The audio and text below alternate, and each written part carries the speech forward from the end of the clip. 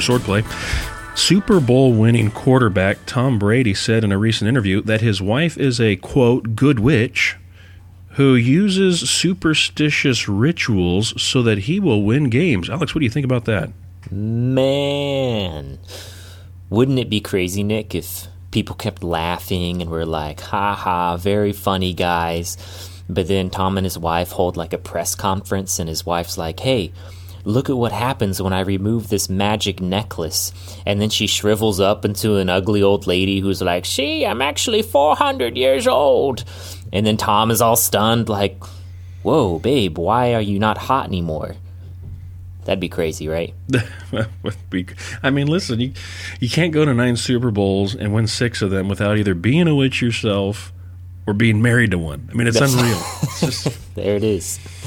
This is wild Swordplay. Stuff. Yeah, we are your hosts. I am Nick Perez, preaching minister for the Davis Park Church of Christ in Modesto, California. I'm Alex Flood. I'm an evangelist for the Lake Phalen Church of Christ in St. Paul, Minnesota. On this episode of Swordplay, Colossians chapter 3. And this is a good chapter where Paul really brings things together in a practical way for the Christians. So let's dive right in, Nick. What do we have first? Yeah, and by the way, if you haven't read the chapter, hit pause. We'll still be here when you get back. Read the whole thing. Read the whole book of Colossians. See how chapter 3 fits in with the flow of things. So let's dive into verse 1 of chapter 3, where Paul talks about how these Christians, they've been raised with Christ. Alex, how are we raised with Christ? Well, I think Paul already answered this in chapter 2, verse 12. Having been buried with him in baptism, in which you were also raised up with him through faith in the working of God. Now, it's important to notice the order of events laid out by Paul. We weren't first raised up and then later baptized to be buried with him. That's backwards. But it's only through baptism that God does his work to raise us up. And it's also important to note that baptism is not a work, at least not a work of man, right? In this verse, it's God's work. So this is completely in harmony with Ephesians 2:8, which says no man is saved by works. Those are the works of man. But in baptism, we put our faith in the working of God to cut away the body of flesh and to raise us up with Christ in the heavenly realms. That's Ephesians 2:6, that same context. So the concept of being raised up with Christ is perfectly parallel between Ephesians 2 and Colossians 2. And this is why we believe in baptismal regeneration as the work of God at the event in which we put our faith in him. What do you think, Nick? No, I think that's right on the money. Exactly right. Baptism, Colossians 2:12 makes that connection for us. The only thing I'll point out is that Paul is going to get intensely practical with what that risen life looks like now. And before we get to those intensely practical things, though, staying in verse 1, Paul talks about how Christ is seated at the right hand of God. Alex, talk to us a minute about what is significant about Christ being at the right hand of God. Sure. Well, I think first Paul is making a strong allusion to Psalm 110. Psalm 110 is a pretty big messianic psalm. Most people are aware of that, but if you're not, Psalm 110 verse 1 says, Yahweh says to my Lord, sit at my right hand until I make your enemies a footstool for your feet. So Colossians 3:1 says that Christ is currently seated at the right hand of God. And that is fulfilling the vision of Psalm 110. But the work of setting Christ's enemies under his feet, that actually is still underway. It's still happening according to 1 Corinthians 15:25 and Hebrews 10:13. A second thing going on, though, and perhaps even more curious, is the connection between Christ being at the right hand of God connected with our being raised up with him. That's all in the same verse here. So here's a few puzzle pieces to think about. Revelation chapter 2, verses 26 through 27 says, Jesus speaking to the churches, he who overcomes and he who keeps my deeds until the end, to him I will give authority over the nations, and he shall rule them with a rod of iron, as the vessels of the potter are broken to pieces, as I also have received authority from my Father. So Jesus applies the messianic verses from Psalm 2, Psalm 110, and even overtones from Psalm 82 about ruling the nations.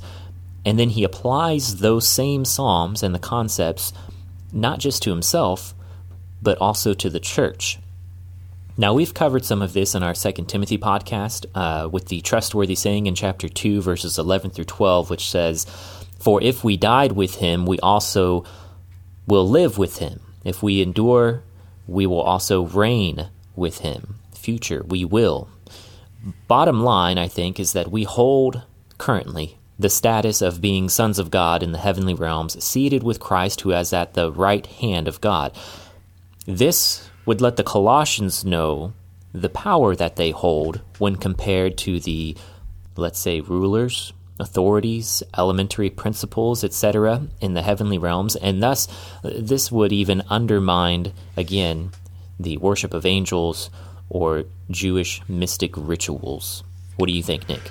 You made a lot of good connections there. What's interesting is for the early church and for us is that this passage demonstrates the deity of Christ. Jesus himself, during his earthly ministry, quoted this passage in Matthew, Mark, and Luke. You can find the parallel passages in those. In fact, if I'm not mistaken, this is the most quoted Old Testament passage in the New Testament. I think you're right. And as quoted in the New Testament, it consistently points to Christ as God. And so the right hand, that denoted power and privilege and rulership. In other words, Christ is the ruler of this fallen world. And he achieved that rulership. He was enthroned, if you will, at the cross when he died on the cross. So, Well, Nick, talk to us about this next verse. How do we seek or set our minds on the things above? You see this both in verse 1 and 2. And what are the things? Can you say a word on that for us? Yeah, set your minds on the things above.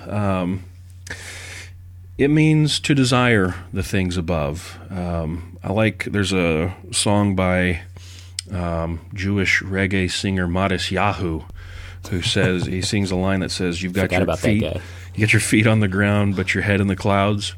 That's kind of what it's like. Don't hyper-focus on the environment around you. Occupy your minds with the new creation. Even though you dwell and live in the fallen creation, you need to occupy your mind with the new creation. So you daily must seek to put kingdom priorities first in your heart and in your mind. And that was a charge then. It's a charge today. We are still called to daily put the kingdom priorities first in our hearts and our minds. What say you, Alex? Nice. That was a good throwback to Modest Yahoo. I like that. Well, the way I was seeing this verse is that the exalted status that we hold in Christ in the heavenly realms is a current spiritual reality. These are the things above, the heavenly things. The things below on earth are the lives we currently have and the bodies that we currently live in. And these bodies have cravings for fleshly indulgence. And this is, on the tail end of chapter 2, which we're continuing that thought about what these mystics are doing. It's not going to help them against fleshly indulgence. You need a changed heart, a changed mind. So in these earthly bodies, we will suffer affliction, but it should be affliction suffered for the spreading of the gospel, not with these severe treatment rituals of the body. So our lives on earth, they're not pictured in the Bible as that of rich kings. Although in 1 Corinthians chapter 4, verse 8, Paul says that there were some immature Christians there in Corinth trying to act that way, acting as if they'd already become rich, already become kings. And Paul says, wait, I'd like to join you in that. I wish you were. But that's not our current role. So there is a current misalignment then between the reality of the Christian on earth and the reality of the Christian in the heavenly realms. That misalignment, I think, will be brought into harmony in the resurrection when we are revealed to be the sons of God, Romans 8:19. And the inheritance of our glorious body is reserved for us in heaven. So when Christ is revealed, we will be revealed with him in glory. That's what he'll say in verse 4, Colossians 3. 1 John chapter 3, verse 2 says this, "Now we are children of God," that's current, "now we are, and it is not appeared as yet what we will be. We know that when he appears, we will be like him, because we will see him just as he is." So I think to be seeking the things above refers to our resurrection, our future reign with Christ, and that also means that there are things, though, that must be done now on earth, and these are practical things, and Paul will get to that momentarily. Which brings us to verse 3, where Paul says, "You've died, your life is hidden with Christ in God." And that word there for hidden, interesting little word, it's cemetery language, and I believe you're going to talk about that, Alex. What does it mean for one's life to be hidden with Christ in God? Well, the word hidden there in the Greek is krypto. It means to hide or conceal. It's where we get the English word the crypt, that funeral language, also where we get the word cryptic, the word we use for like puzzles and something hidden away, concealed. So if it's hidden, then to know what it is, we should look at what will be revealed, and that's what we see in verse 4. Christ will be revealed, and us with him in glory. That will be revealed. That's our resurrection. So there also may be some battling going on, though, in the background between the term life and how Paul uses that compared to maybe what's going on with the Jewish mystics. So if these Jewish mystics in their harsh treatment of the body are spilling their own blood, much like the priest of Baal did at Mount Carmel in the days of Elijah, then life could be understood here as the concept known as life force. So the Old Testament forbids the drinking of blood because of this very thing. It says the life is in the blood, so don't drink it. If the Jewish mystics are trying to claim to have some sort of spiritual power through their own blood or life force, then Paul here is making whatever that is useless compared to the life force that we have in Christ through the blood of Christ. Through the blood of Christ, through the life force of his blood, we have salvation. We have our transformation, and in the revealing, we have our glorification. So Christ's blood plus anything else equals too much.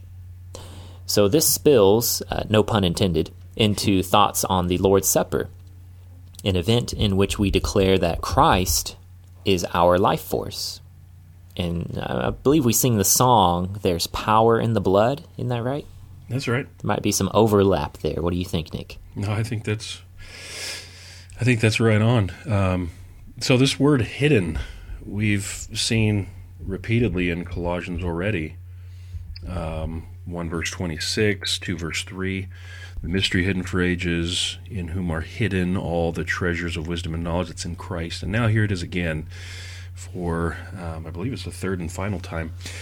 And here it's used again in terms of denoting safety and security. God kept the mystery hidden, and it was safe, it was secure all those ages and generations. Christ isn't going to lose all the treasures of wisdom and knowledge, so they're safe and they're secure in his grasp. And here too, our life, the Christian's life, is safe and secure because it's hidden. It's not just with Christ, but it's with Christ in God. So you have kind of a double protection, as it were. So I believe there is security, safety for the believer when it comes to us trusting our lives to Christ and in God. Certainly hidden, I mean, that smacks in the face of, again, my read, pre-Gnostic or Gnostic influences that were floating around there in Colossae at the time when Paul is writing this. Yeah, mystery cults. That's right. And so, but Paul goes deeper, as he typically does, and he talks about how Christ, since our life is hidden in Christ, that means that Christ, we have this new life, and Christ is the source of this new life, and that's what sustains us as Christians. He is the energizer of our life with him. By the way, not something that's going to happen in the sweet by and by. There's another song that we sing, right? Yeah. But this is right now the reality for Christians, and we can't overlook that Right. It is now hidden with Christ in God. And we need that energizing life force right now for our day-by-day renewal that Paul will talk about here in a few verses. But before we get there, we got to go through verse 5, which says, consider the members of your earthly body as dead, to these list of things we're going to get to. Nick, why would we put to death? Why would we mortify? There's that graveyard language again, the earthly things within us. Yeah, mortify. I remember listening to a sermon one time where the guy was using, I believe the King James Version has mortify there, and he had an accent, and he kept rolling that R, mortify. It was great. Yeah, why? Why would we do this? Well, is it because we love God? Well, yeah. Is it because we're supposed to love one another? Sure. Is it because we're Christians, so we should act like it? Yeah. Is it because we don't want to go to hell? Sure. All those things, yes. But listen, Paul's starting place with this is Christ. Since you have been hidden with Christ, Christ is seated at the right hand of God. Your life is hidden with Christ in God. Christ, your life. You will appear with him in glory. All of those other reasons are good, but Christ must be the supreme reason as to why we would put to death the earthly things within us. It must be Christ. What do you think, Alex? Yeah, I agree. I mean, we need to put to death anything that inhibits our transformation that Christ is bringing about within us, or that would disqualify us from our glorification. That harkens back to chapter 2. Don't let anyone disqualify you of your prize, of your inheritance. Good thoughts. Well, Nick, there are a lot of things listed here in verse 5, and I think this calls for a lightning round. Lightning round. Lightning round. Well, Nick, we're really going to put your feet to the fire here, so, put on your Karate Kid Rising Sun bandana and get ready to do the flying crane kick, because this is going to get intense, all right? Yeah. All right. Lightning round, starting in verse 5. On your marks, get set, go. Nick, what is sexual immorality? Another word for that is fornication. The Greek word, we get our English word pornography from it, porneia. It's unlawful sexual contact or unlawful sexual relationships. Nick, what is impurity? Well, it could be sexual. It could just be uncleanness generally. These are the mud holes in life. Young people with your dank memes, I'm talking to you. Dank memes. Nick, what is passion? It's not always bad, but here it is. It speaks of depraved passions. Okay, what is evil desire? It's wrong, wicked, deep desires from the inside. Oh, then what is covetousness? Or greed, the strong desire to acquire more and more material possessions. Paul says this last one is idolatry, when our heart and our mind is absorbed by something other than God. And that's the end of the lightning round. Don't worry, we'll put the sound effects in. You don't have to make the sound effects. Great. We got more of those coming, too, by the way. That's right. It's going to be an intense podcast full of lots of lightning and thunder. Well, that's certainly, all of those things close together, it's a kind of a dark list of vices. Yeah, it is. Very, very intense, and makes me wonder, are these the sort of things perhaps being done by some of the opponents there that Paul is battling against in Colossae? The implication whenever you run across stuff like that you got to put stuff to death, a command like that is, yeah, they probably were. Wow. Yeah. Well, let's look at verse 5 here, at least one of these more closely, and talk about greed, which is idolatry, as Paul says there at the end of verse 5. Alex, talk to us about how does greed amount to idolatry? Is greed literally idolatry? Yeah, there's definitely some parsing I think needs to be done here. Idolatry is literally the act of ritual performed for any god but Yahweh. Idolatry can get pretty dark pretty fast. In fact, I plan on writing my master's thesis on this very thing. I think we need a clarification on what greed or covetousness means in this context. So Lexical Insights will tell us that this word can mean insatiableness and exploitation. So here's a reality check. Wanting an extra scoop of ice cream is not the kind of greed we're talking about in this verse.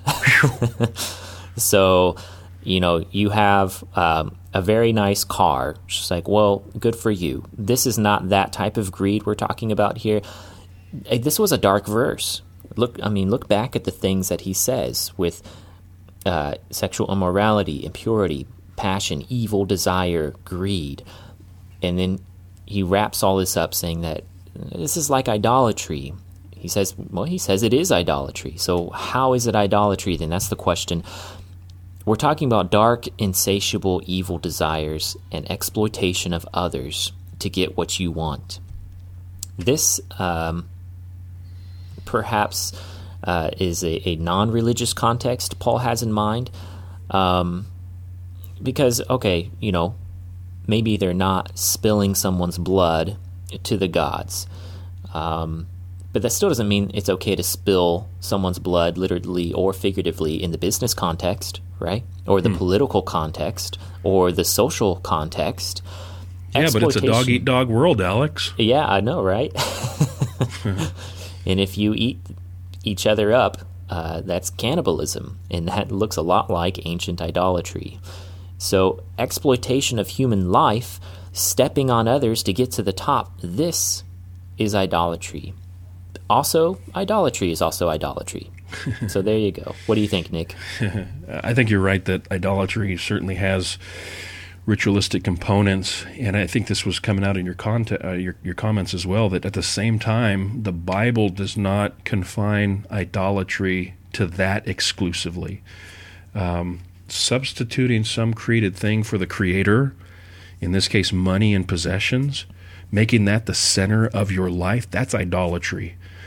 Tim Keller, he's written a little book called Counterfeit Gods, and in that book, he's a real good definition of idols. He says basically it's when you turn a good thing into an absolute or ultimate thing.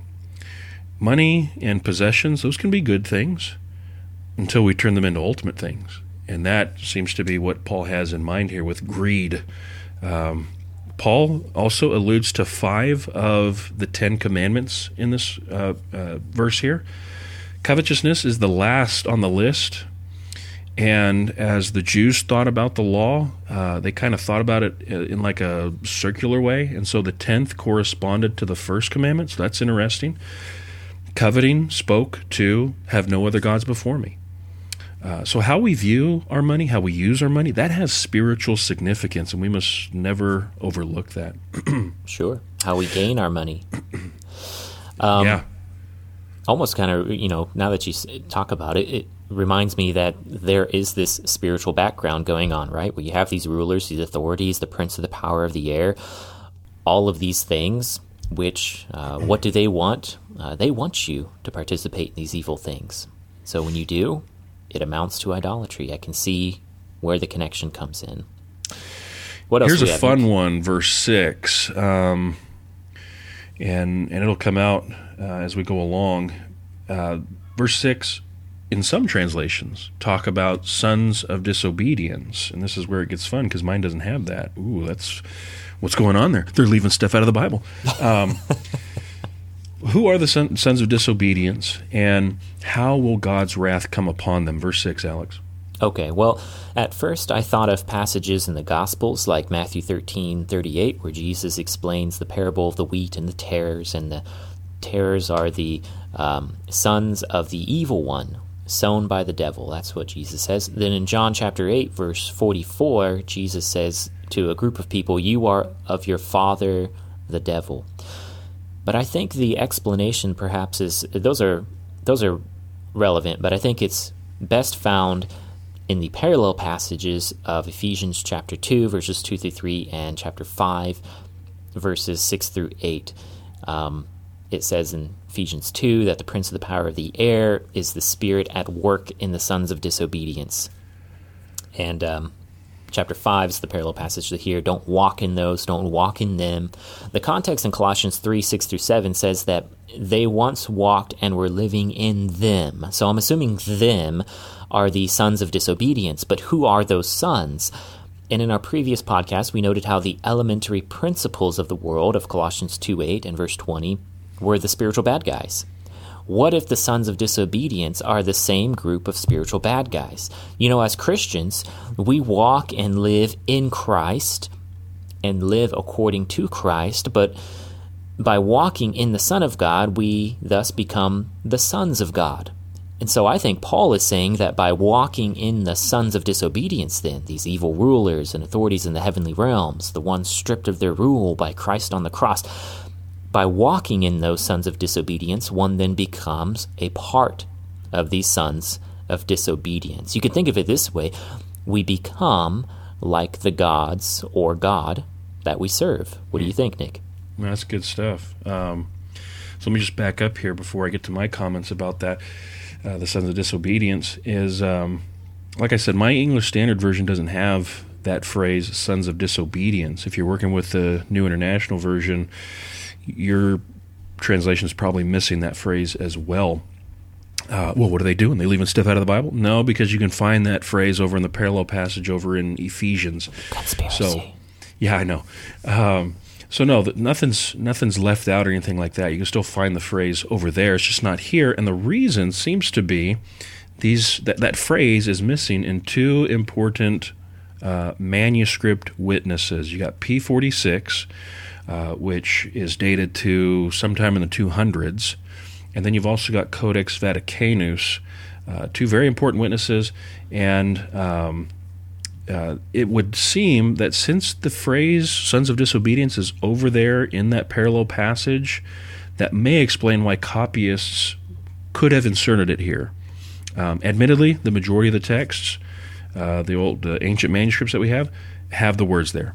So there's that. I digress. The phrase sons of disobedience, my take on it is that this is a Semitic phrase for someone characterized by disobedience. So it's as if disobedience gave birth to a child, and that child is the son. And so they're going to have all those qualities of disobedience in them. It's whoever these guys are, right? Whether it's what you say, Alex, with supernatural beings, the dark bad guys, or just bad guys who are humans. This is clearly not a phrase to describe the saved. All right, no one who's saved is ever described as a son of disobedience. So these are faithless individuals who engage in practices of disobedience. What that does is it hastens God's coming fury and wrath. That's not a good thing either. So right, all around to be avoided. And let that be an encouragement, I think, to the Christian too, that God doesn't see the Christian as a disobedient son, a naughty boy that needs to be punished. It's like, no, that's not how the Bible talks about the Christian. That's right. And that's because of his grace, so we can be thankful for that. Nick, we have another list upon us in verse 8. I think this calls for round 2 of another lightning round. Lightning round. All right, Nick, well, start your Rocky theme music and get pumped up. You have quite a bit of stairs to climb at the Philadelphia Capitol building. Here we go. Let's start rolling. You need to catch this chicken. Nick, on your marks, get set, and go. What is anger? It's not just being upset. It's fury which seeks revenge. Well, then what is wrath? Or rage, having to do with being red-faced, steaming anger, spitting mad, just anger intensified. Nick, what is malice? It's ill will toward another, even wishing them harm. Ooh.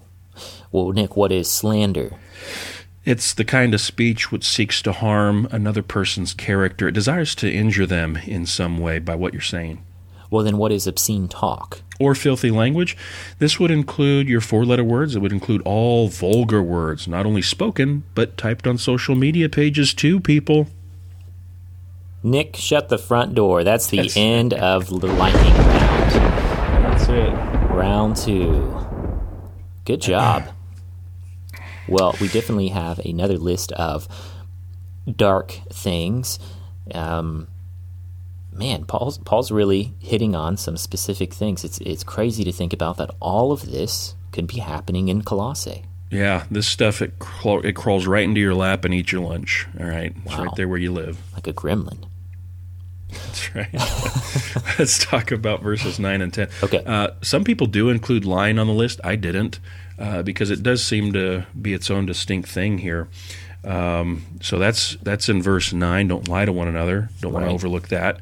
But then he goes on. He talks about old self, new self stuff, verses 9 and 10. When did the Colossians lay aside the old self and put on this new self, Alex? I think they did that at the same time in which they died with Christ, in which they were buried with Christ, in which they had the body of flesh cut away from them, in baptism.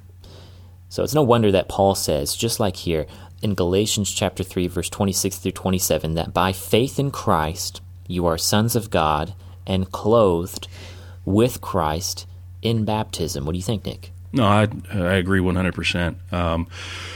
Old self, new self, this is historical language. In fact, the tense that's used here indicates like a snapshot event, points to a specific time or moment in time in the past when the old self was put off and the new self was put on.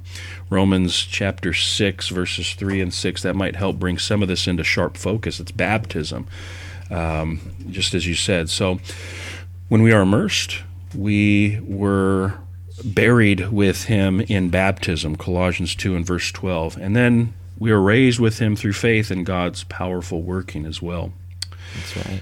Connected with this is the idea of renewal, old self, new self, which is being renewed in knowledge after the image of its creator. So, Alex, talk to us a minute about how are the Colossians being renewed, and what is that renewal?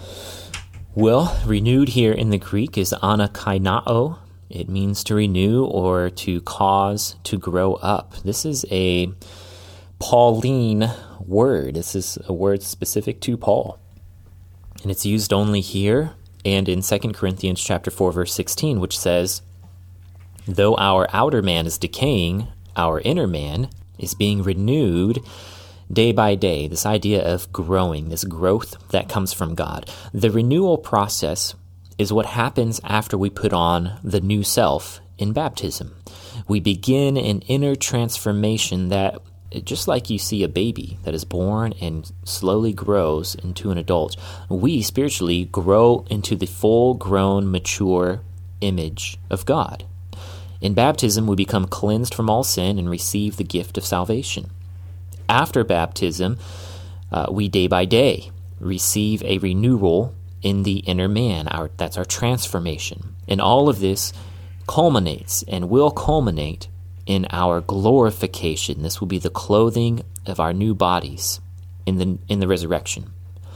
And it goes back to Eden. In the Garden of Eden, God made man in his image. And that image had no nationality, no ethnicity, things which really only came after Babel. And so Christ restores us to that pre-Babel, pre-fallen state of being in the garden. What are your thoughts, Nick?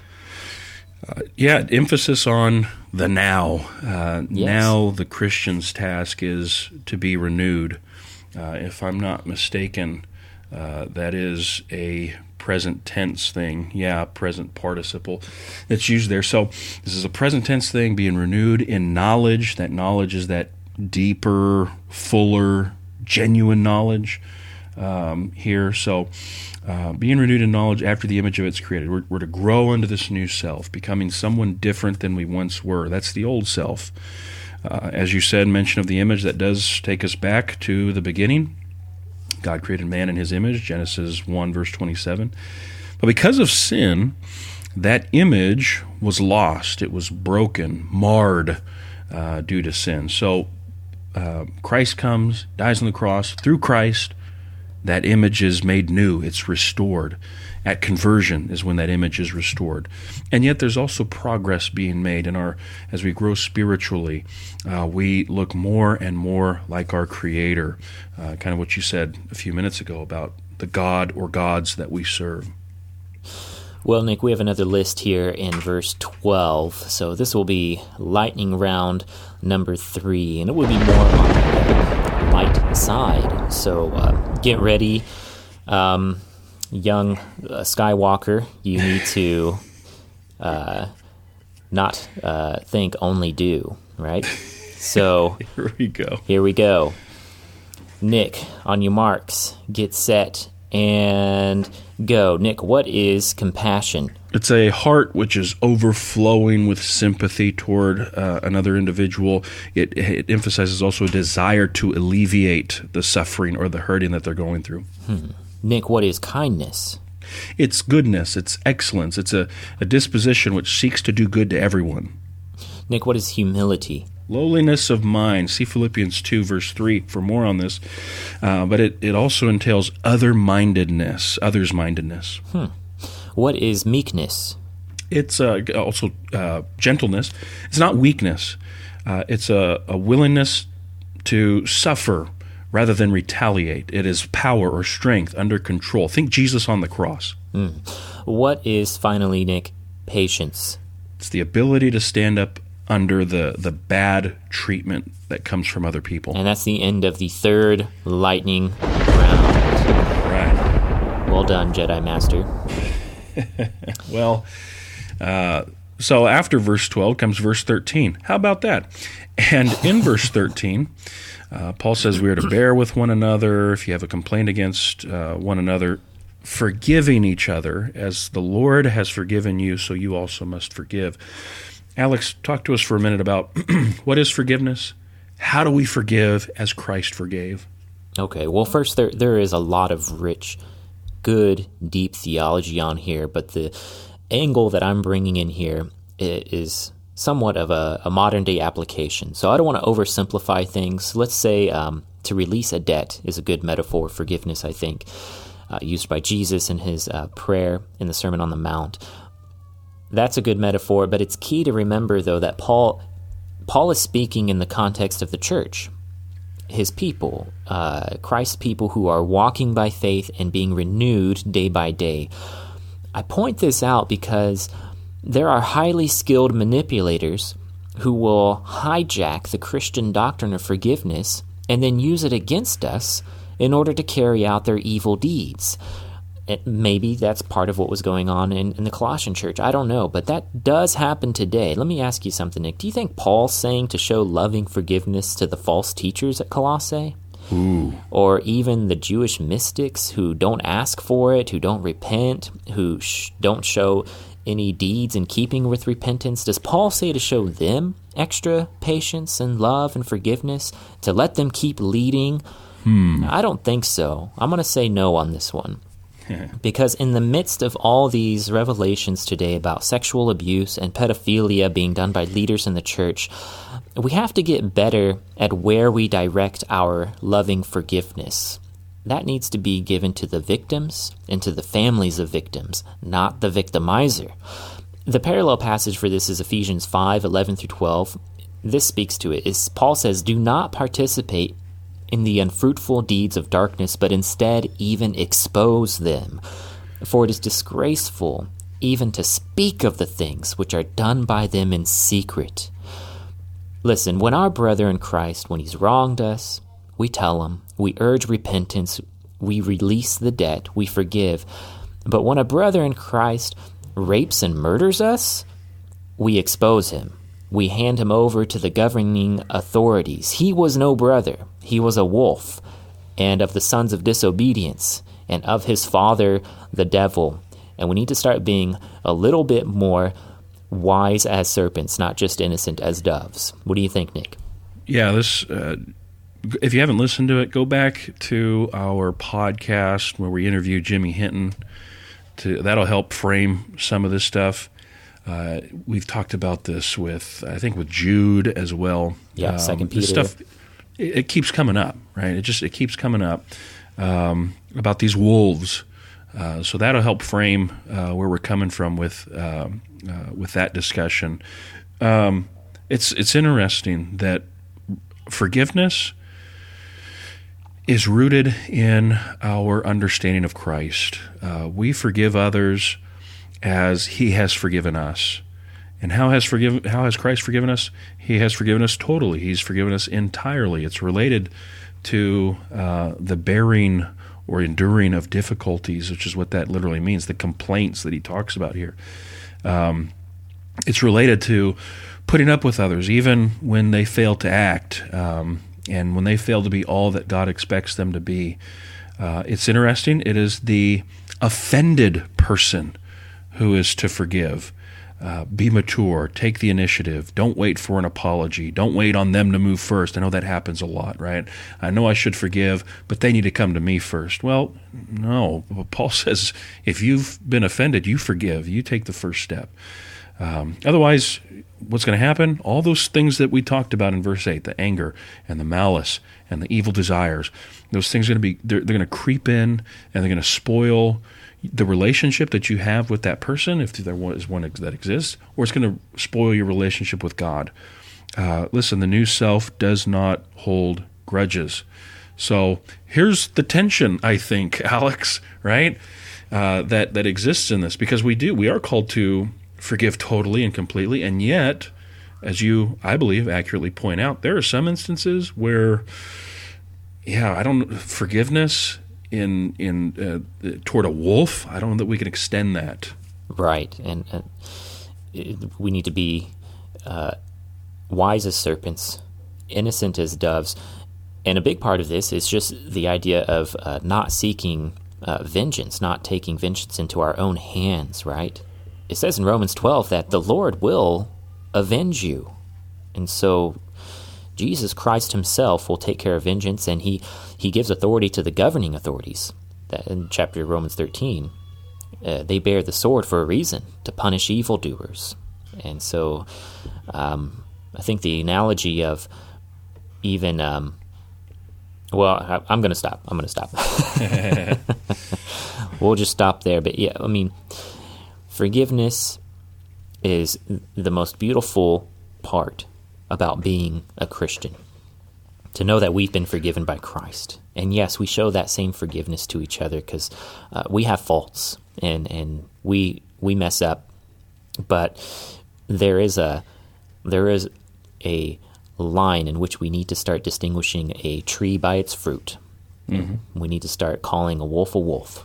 And that's all we're saying here. Nick, talk to us about verse 15. What does it look like for the peace of Christ to rule in our hearts? So the foundation of our peace is Christ's completed work on the cross. In his death, Christ breaks down what Paul talks about in Ephesians chapter 2, the dividing wall of hostility. And he makes peace between people, and he makes peace between people and God. We allow this peace that Christ brings us to overwhelm our troubled hearts. Peace here, it carries the Hebrew idea of shalom, a general sense of well-being, a quiet disposition arising from our commitment to the Lord Jesus Christ. This peace, it governs, it controls or rules our emotions, our reactions, our words. Jesus says, out of the abundance of the heart, the mouth speaks. If there's peace in your heart, peace will flow from your lips. I think maybe that's how the peace of Christ rules in our hearts. Does that make sense? Yeah, I think that's well said. And that last part, peace flowing from your lips, maybe even goes into our next question, verse 16. How does the indwelling of the Word relate to admonishing one another? Paul connects these in that verse. Talk to us about that, Nick. Yeah, sure does. Admonishing. I believe we've run across this word previously. It's the warning. Warning someone of the dangerous consequences of their actions or inaction, for that matter. If we would live God-honoring, God-pleasing lives, we need to know what honors and pleases Him. Without Christ's Word indwelling our hearts and minds, we're not going to know how we should live. But as we look into His book, into the Word, as we read and study our Bibles, we learn the ways of God, the way in which we should walk. Does that make sense? I think that's right. And we did talk about that word last time in our podcast, noutheteo. It means to cast upon someone's mind. And Paul did this often. He did it with tears. He did it as a father to his children, spiritually speaking. He did it without shaming. And we do this for each other through even our songs and our poems. We're trying to move people to Christ-likeness And if we want our words to be persuasive, then our words must flow from Christ's word, which indwells us. First, it indwells us through the gospel, and then more and more as we continue to pour God's word into our hearts and our minds. We sing with thankfulness in our hearts because of the indwelling of the word. You find the parallel passage in Ephesians 3:17, in which Paul is praying for Christ to dwell in our hearts through faith. And so you have this overlap of, if you have the word dwelling in you, you have Christ dwelling in you. If you have Christ dwelling in you, you have the word dwelling in you. Out of the overflow then of the heart, the mouth speaks, just as you spoke earlier about peace, Nick. What do you think? That's good stuff. Good connections all around. Well, we get to verse 17 then, and we have this phrase, do whatever you do all in word or deed, do all in the name of the Lord Jesus. Now, Nick, what does it mean to do all in the name of the Lord Jesus? As I reflect, it was in his name that demons were cast out. In his name, mighty works were performed. By faith in his name, we have the right to become God's child. We are baptized into his name. His is the only name by which men are saved. There's life in his name, and at his name, every knee will bow and every tongue will confess that he is Lord. And now, the Holy Spirit, through Paul, calls Christians to act for the sake of Christ's name. When we do everything in the name of the Lord Jesus, we are ultimately glorifying Christ. That is, we are lifting high his name by our actions. We work for his glory. We play for his glory. We worship his glory. We praise his glory. We serve to his glory. We pray for his glory. Whether we're talking about major events or mundane chores, everything we do should bring glory to God. I want to touch a little bit on this in the name of idea, Nick. There seems to be a rich and deep history of what is called the name theology. So in one aspect, the name denotes authority when doing something based upon that name. Acts 2:38, we are baptized epi to onomati, on the name of Jesus Christ. We appeal to his authority. Yet in another baptism passage, Matthew 28:18-20, we are baptized eis to onoma, into the name of the Father, Son, and the Holy Spirit, denoting not authority there, but rather a transfer of property out of the kingdom of darkness into the name, possession of God. Sometimes name can denote one's reputation. We talk about my good name. The Old Testament has a deep, rich history of name theology where God is said to put his name. That is where his presence is said to dwell. And so in that sense, we see an aspect of God's representation and indwelling at a certain location. And I think it's with this last aspect that I think best reflects what we have here in Colossians 3:17. I personally don't see an all-encompassing set of acts, but a more narrow parameter defined by our teaching and admonishing one another and our good deeds. In these things, we need to do as if we were in the presence of Jesus in his name and as his representatives. If you're creative enough to somehow spin the mundane into a moment of teaching and admonishing for each other or into some good deed, then more power to you. I think that's great. What do you think, Nick? No, that's love the name theology stuff. I mean, it's all over the Bible. It's everywhere. It's just, rich and deep. Nick, talk to us about verses 15 and 16 and 17 as a whole then, because each verse says we got to give thanks. What's the significance of giving thanks in this context? Yeah, end of verse 15, and be thankful. End of verse 16, with thankfulness in your hearts to God. The end of verse 17, giving thanks to God the Father through him. Contextually, then, we do this by allowing Christ's peace to control our hearts. We do this in our singing.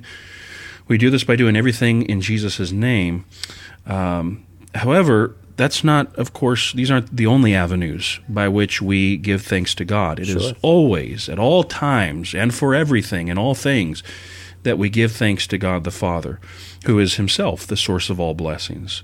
Our Lord Jesus Christ, he is ultimately then the mediator, I think. That's how it's seen here in these verses, between us and the Father. Does that make sense?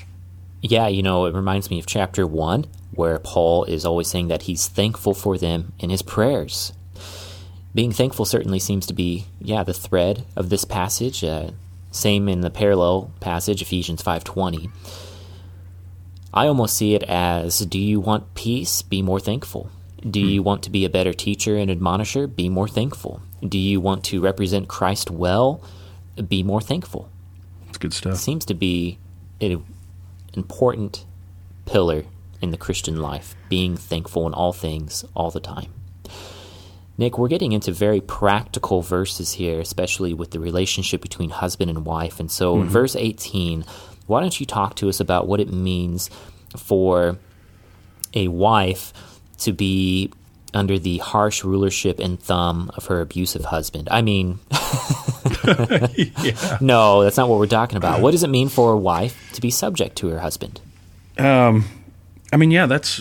kind of the way submission is viewed in our present culture and society.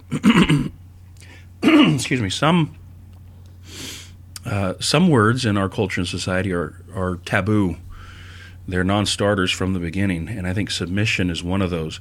Not just submission between husband and wife, or wife between that wife gives to her husband, but submission generally.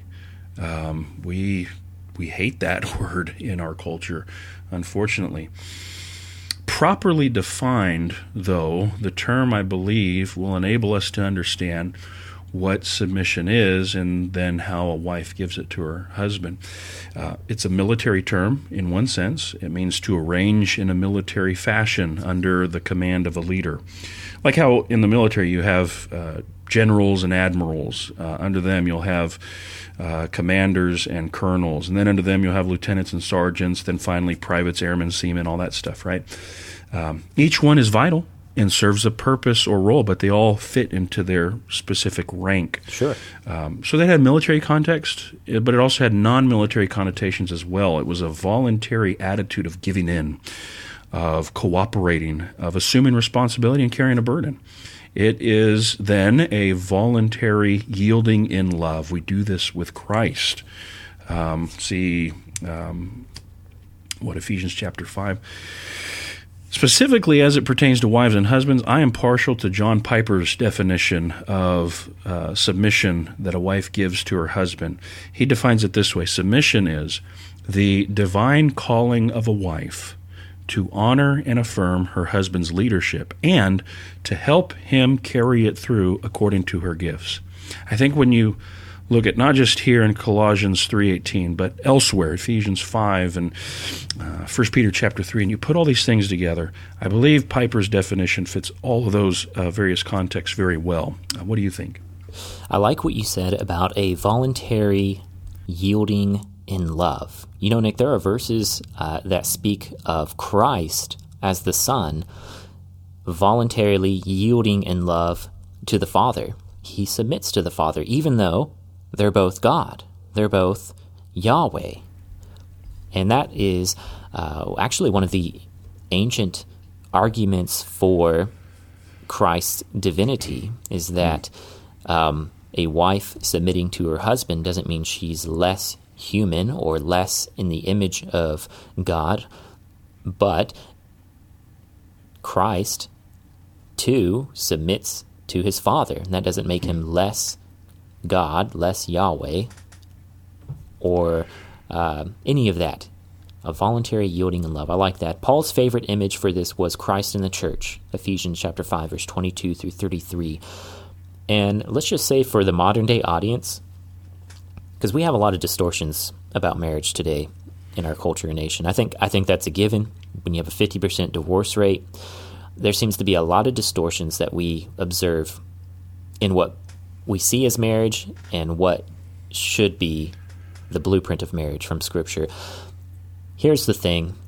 The filter that this should all go through is that the proper behavior between husband and wife should never be out of sync with the way we see Christ treating the church and the way we see the church reacting to Christ. I think that is the number one filter everything in marriage needs to be filtered through. And this goes both ways, Nick. What does it mean then in verse 19 for a husband to love his wife? I had a double clutch here because I immediately wanted to jump to headship. And interestingly, Paul doesn't mention headship here like he does over in Ephesians chapter 5. So I had to just kind of back up here for a second. He specifically mentions love. And all of this is rooted in Christ and how we view him. Christ then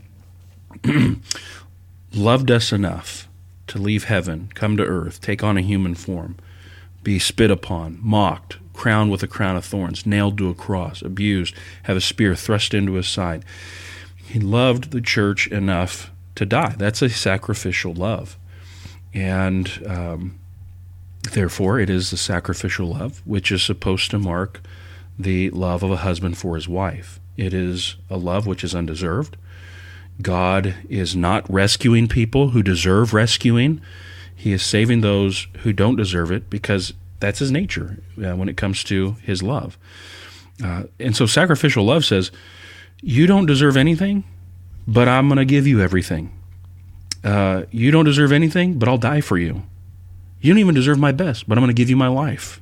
That's ultimately what's at the heart of Christ's sacrificial love. And so Paul is saying that we are to say to our wives, essentially, you may not deserve all those things. You may be a sinner. You may not be all that you could be, but that is never the issue. I love you. I am committing myself to you, even if you are the least deserving. And I will give you everything I have, even to the point of dying for you. I think that's what it means for a husband to love his wife. What do you think? Yeah, I like what you said about sacrificial love, which was unmerited. Sometimes that is not really seen by us. Yesterday was Valentine's Day. I didn't see any Valentine's Day cards that said, even though you don't deserve it, I love you anyway. Not very romantic. A Hallmark card, huh? Yeah, that's right. Huh. But on the other hand, there is a romantic side to Christ and the church. Christ loves the church as his precious bride, like the merchant who found the greatest pearl in the world, or like the man who sold all that he had for a field that had buried treasure inside. That phrase where we are, as the church, called God's possession, his treasured possession.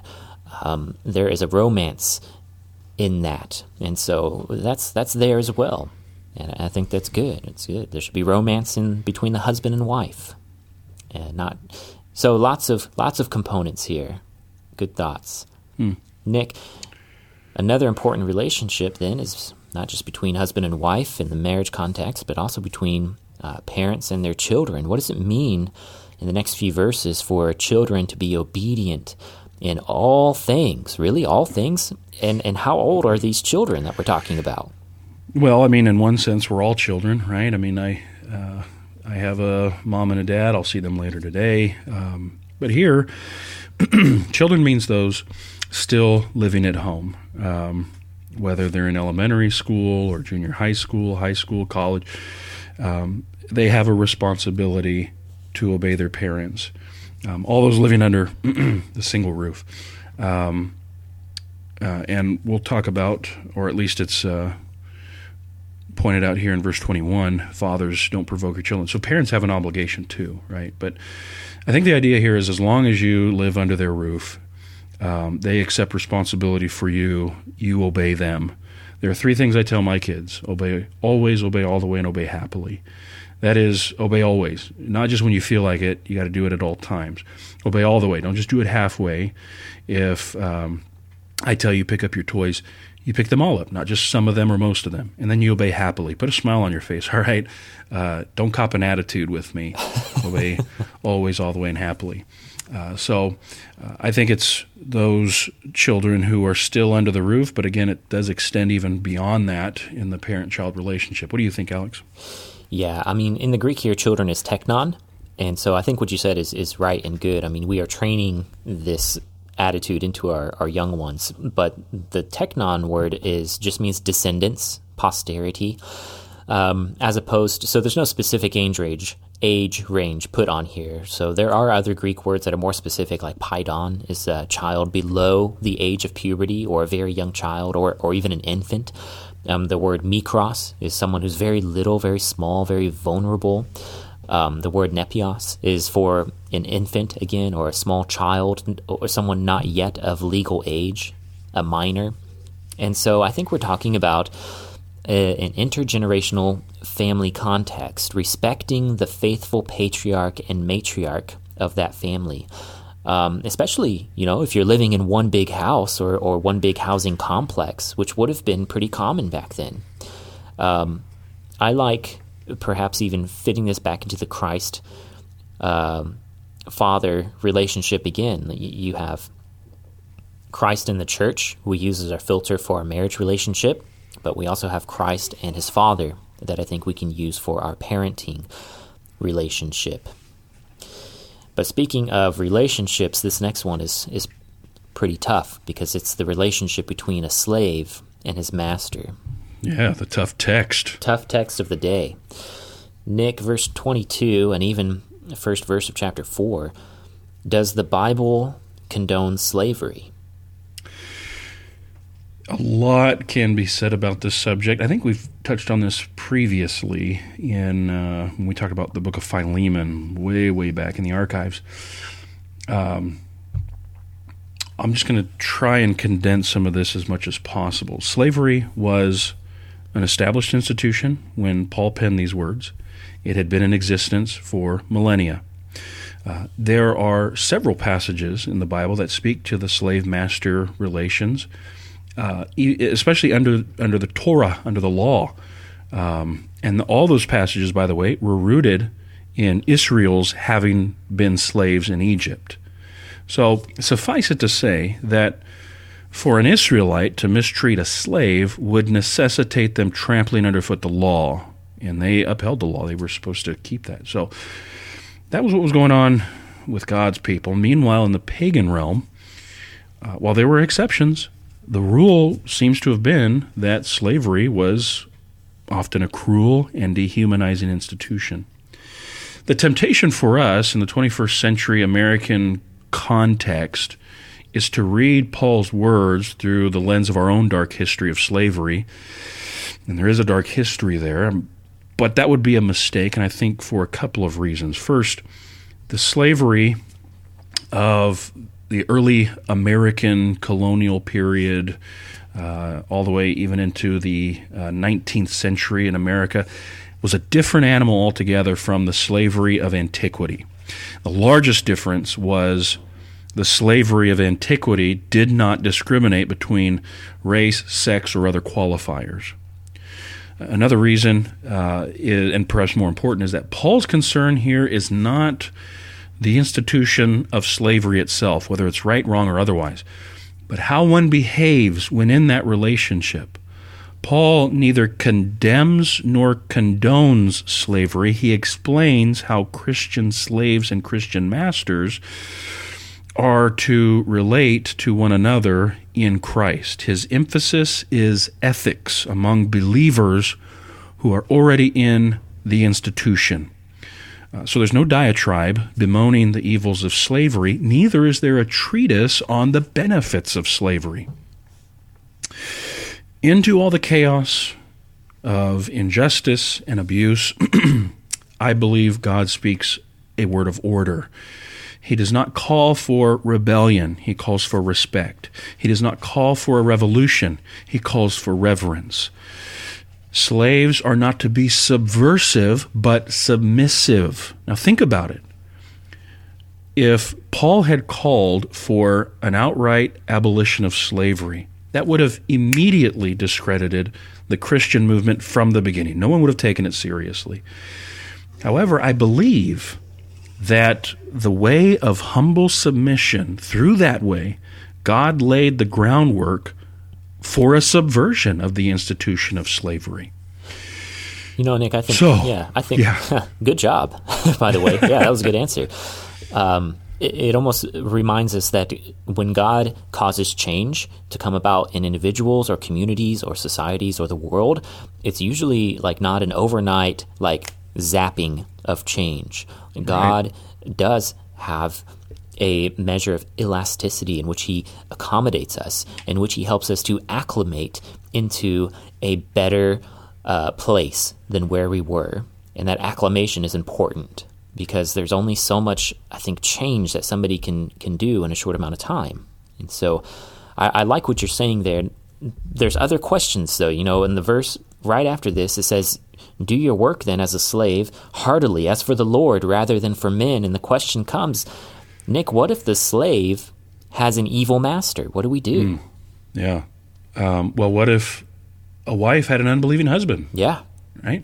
1 Peter 3, verse 1, I believe, addresses that. Wives, be subject to your own husbands, so that even if some do not obey the word, implying there were some who didn't obey the word, non-Christians, they may be won without a word by the conduct of their wives. So the call of God still remains on an individual's life. So for the slave, even with an unjust or evil master, the call remained there. And that's because a slave's obedience is, Christocentric. It is focused on, centered on Christ. In fact, you see this in every verse where it's mentioned here. Every verse, every exhortation to the slave is focused on Christ. He talks about fearing the Lord. As for the Lord, you are serving Christ. All of your work is therefore sacred, even if the boss is a bad boss. So let me just say this, as we try to bring some stuff across the bridge to today. Jesus is boss over every boss, if we want to think about it that way, right? Lord of lords, King of kings, boss of bosses. You happen to be employed to a certain boss. You will be employed, probably, throughout your life to various bosses. By faith, though, we see beyond this transient life, beyond our fleshly masters, to our heavenly master. And we realize that whatever service I render it unto the Lord. All our work takes on new meaning then. How we treat people on the job is affected. Whether we cut grass or clean pools, fix cars, educate children, administrate, overeducators, whatever your job or career is, Christ is the boss, and so everything and everyone is important. That makes sense? Yeah, I think it does make sense, and I am glad that I can, if I have a bad boss, I can quit. I can go get a different job. And so what a measure of faith that these slaves, these Christian slaves, would have had to exhibit if they really were stuck. They couldn't go anywhere else. And I like your reference to, if a wife had an unbelieving husband, you stay in that environment if it's agreeable to your husband so that you can win them over with your conduct. And maybe the slave would win over the evil master with his conduct. One clarification, though, we're not saying that women should stay with a husband that's like beating them and abusing them. Sure. That's different. So, no. In the slavery context, yes, a slave may have been beaten and abused, and even there, it would probably be best for them to leave, to find another place if possible. Very dicey, lots of stuff going on there. I like your answer, though, and it makes me wonder then, Nick, what is this reward of inheritance for the slave in verse 24 then, if he endures? What is that? As I mentioned, and as you've pointed out as well, the slave, they didn't have their own will. They didn't have a lot to look forward to in this life. They had even less to look forward to if they had an unjust master. So they certainly did not have an inheritance left by the master when he or she died. But in the Lord, their real master, they would be richly rewarded by him with an inheritance in heaven. In fact, the knowledge of an eternal reward, that served as an impetus, as the energy necessary for their earthly work. Does that make sense? Yeah, I think that does make sense. The slave's inheritance, in one sense, in one very real way, is the same as any other Christian. It's our resurrection body. That's our inheritance. But amazingly, Paul doesn't say that the slave has to become some sort of super Christian with an amazing ministry or to make a big name for himself to have this great inheritance. He can simply be Christ's representative in all the work that he does for his earthly master. It's interesting, Nick, to think of one's occupation, even if it's slavery, as a path to Christ's glorification in you and your glorification in Christ. Right. I think that's beautiful. Nick, we're on our last verse here in Colossians, verse 25. We have a very powerful statement. God shows no partiality. He who does wrong will receive the consequences of the wrong which he has done. Do you think maybe there's a veiled reference to a certain group of people being made in this verse, Nick? There could be, and it's interesting how verse 25 gets parsed out with 4 verse 1 with the masters. There's some who read verse 25 as pertaining to the masters. What I know is God's justice is in view. He is ultimately the impartial judge of all. So it could be, like I said, could be spoken to the masters, but at the same time, it's equally comforting for the slave to know that the wrongdoer will be punished. The evil master will be punished. You have a lot in the Psalms, and it could be here where the Christian is saying, God, don't let them get away with it. And essentially God says, they won't. That's right. So, yeah. Vengeance is mine, says the Lord, I will repay. Yeah. It makes me wonder if Paul, I think you're right about the masters. It seems connected to the masters of chapter 4, verse 1. I also kind of wondered if he was also hinting at the false teachers and Jewish mystics that he spent the first half of the letter battling. If the Colossians are in perhaps even some sort of situation like that of the book of Jude, what if some of those slave masters, some of those leaders in the church are also the same bad guys, the Jewish mystics and these other people that Paul is battling? That would be way harder and intimidating to confront if that's the case. I mean, you're confronting your own master, you're confronting the leaders of the church. That's scary. Well, Nick, I think that concludes our podcast on chapter 3 of Colossians. You have any final thoughts? I think we've upholstered the subject today. Yes, that's right. A lot here. Colossians has given us a workout, and we've put some sweat into our preparation here. We got one chapter left, Nick. Chapter 4, we'll jump into that next week. That'll conclude our series on Colossians.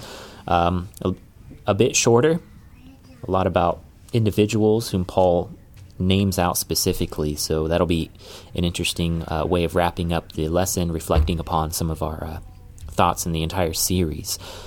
And then we'll likely take a little break, because I may have a newborn on my hands. That's right. Yeah, so... well, in the meantime, feel free going to the iTunes store, going to the Google Play Music store, and search Swordplay, find the podcast in those respective places, and download all the episodes to your respective device, and also leave a review and help us get the word out about the podcast. That's right. And if you have any questions, send that to swordplaypodcast@gmail.com. That's swordplaypodcast@gmail.com. We'd love to hear your thoughts, and we hope you tune back in next time for another episode of Swordplay.